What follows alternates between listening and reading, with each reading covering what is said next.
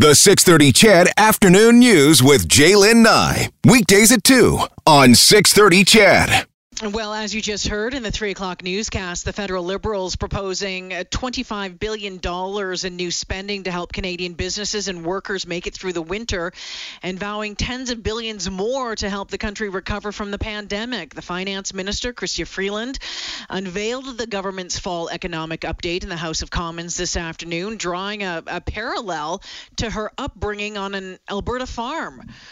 Canada's farmers spend the winter fixing their tractors, combines, and seed drills and stocking up on supplies. While the ground is frozen, they get ready for seeding when the earth thaws. Like all those great Canadian farmers, the work we do today will stand us in good stead in the spring.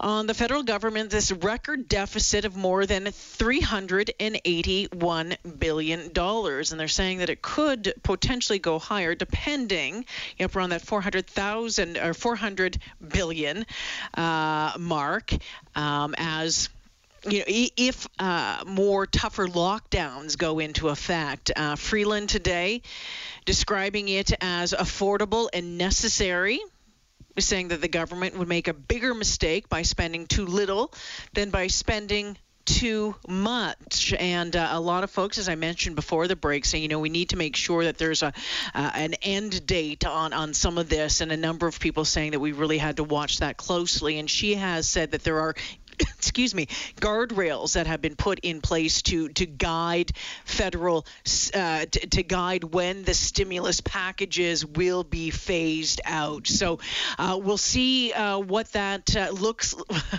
looks like. But we know that they're announcing a down payment on pretty much on a planned national childcare system.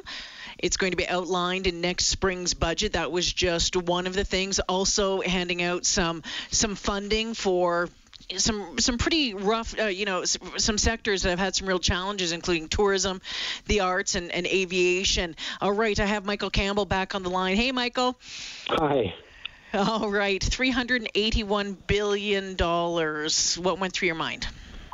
A couple of things when I heard this. One is I'm not sure why it took this long to get a fiscal update. I mean, there was nothing in that I said, oh, that's a surprise. No wonder they were working on that. No, I think we should have had this a couple of months ago, sort of, we had the first one, I think it was the first week of July. I forget what they called that, fiscal snapshot at that point. About 90 days later. So I was surprised at that. Secondly, we didn't know what this deficit number is going to look like for one really big reason. They stopped sending biweekly financial reports to the Parliamentary Budget Office right when they prorogued Parliament. I talked to him on the weekend.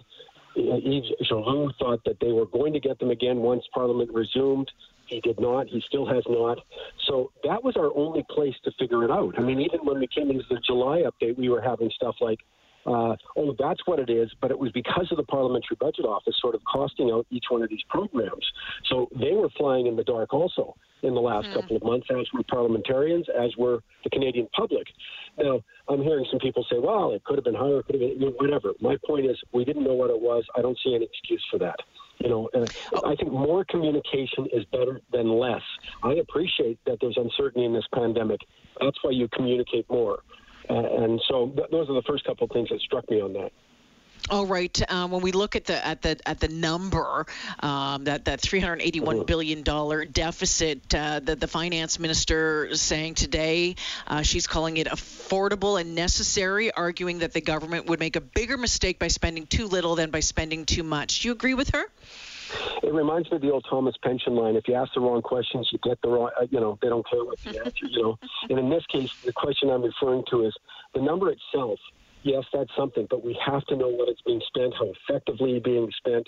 For example, one of the myths that's been peddled in Canada is that we're all in this together. Well, that's absolutely not the case. Some industries have been hit far harder than others. Yeah. For example, the public sector has not suffered anywhere near, virtually no layoffs whatsoever at the federal level.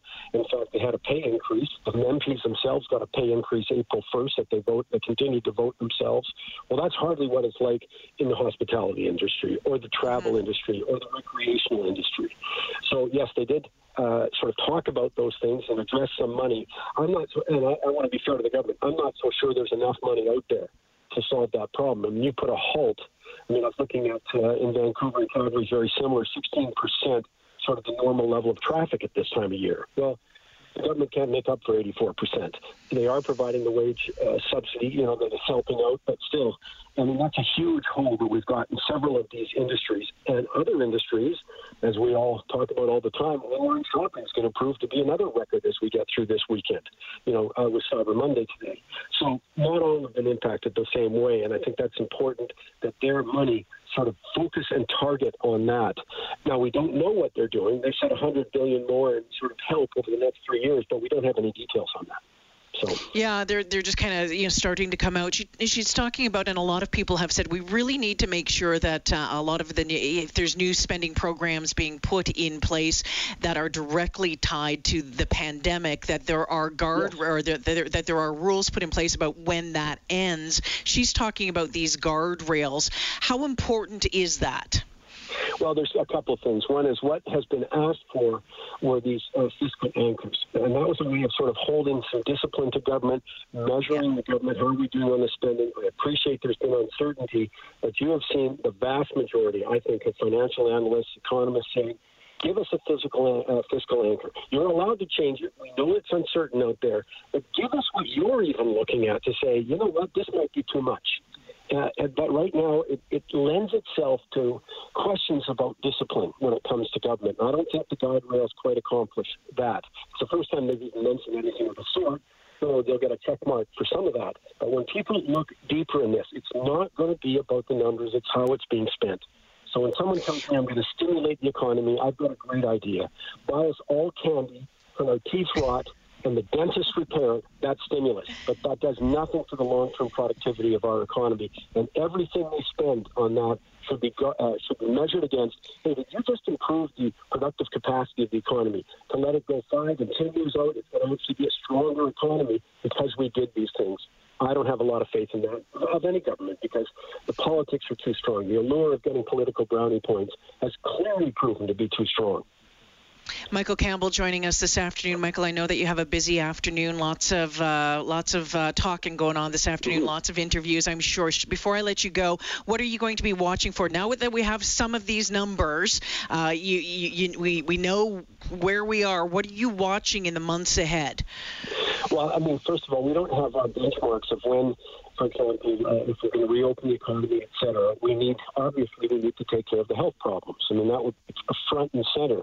I think the other thing, though, is that once you've got to that point, and we, again, need better communication, I think, regarding that, but once we've got to that point, then I don't think we have the luxury of spending on anything else but direct impact to improve the economy. Without a much stronger economy, without getting people back to work, you don't have anything else to talk about. Mm-hmm. And they have been talking about other things. I think that's a mistake. This hole is a large one. And so the only way we're getting out of the deficit problem and sort of getting finances back to stability is economic growth. It's not going to be through taxation. There's just not enough tax out there. And the other thing individuals will watch for is Canada pension plans going up, so that's going to hurt business and individuals. Plus, we're going to get higher streaming video taxes coming up. So there will be money coming out of our pocket, I think, at a time when we can't afford it. Michael, always good to talk with you. I appreciate your perspective. Thanks for taking the time today. My pleasure. You betcha. Michael Campbell, he is the host of Money Talks right here on the Chorus Radio Network. Okay, so a few more details for you as they continue to come in. Just want to let you know about this. There's going to be new funding for industries including tourism, the arts, and regional aviation. And you'll remember that from the throne speech. Specifically, regional aviation was in that throne speech that was delivered a couple of months ago. They're talking about a program that's going to provide low interest loans of up to $1 million for badly hurt entrepreneurs. They say the program, which comes on top of a newly expanded emergency loan program already in place for small businesses, will offer interest rates below the market average. The tourism sector, we know that it has been battered over the past year. it is going to have access to 1/4 of the more than $2 billion that Ottawa is going to be doling out to regional development agencies through June of 2021.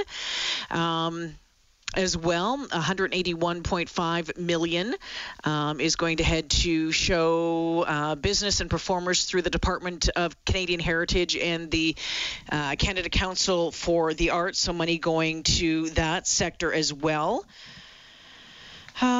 Rent relief and nearly $700 million in capital investments are going to go to airports over 6 years, while $206 million in support is bound for regional airlines. We've heard talk and the possibility of helping out some of the big players like Air Canada. An aid package on that front apparently is still in the works, or at least it's still in talks. As well, they're proposing millions of dollars in new spending on a planned national child care system. They're saying that that's going to be outlined in next spring's budget. They're proposing to spend $420 million in grants and bursaries to help provinces and territories train and retain qualified early childhood educators. So watch for that in the budget. And as well, this was interesting, and I'm sure that the Premier Kenney, his ears would have perked up on this one, because he's been fighting for change on this front for quite some time. She promised to answer the Premier's calls to overhaul the fiscal stabilization fund that sends federal cash to provinces facing serious drops in revenue. So again, promising to look at that. We'll see what happens on that front as we continue to move forward. So again, $381 billion deficit right now. It's obviously a record deficit. We were just over like $30 billion pre-pandemic. We're now at 381, and there has been talk that it could go higher depending if more lockdown measures are put in place. So that is it, kind of in a nutshell, as we're finding out more information from that presentation just a short time ago. We'll keep you updated.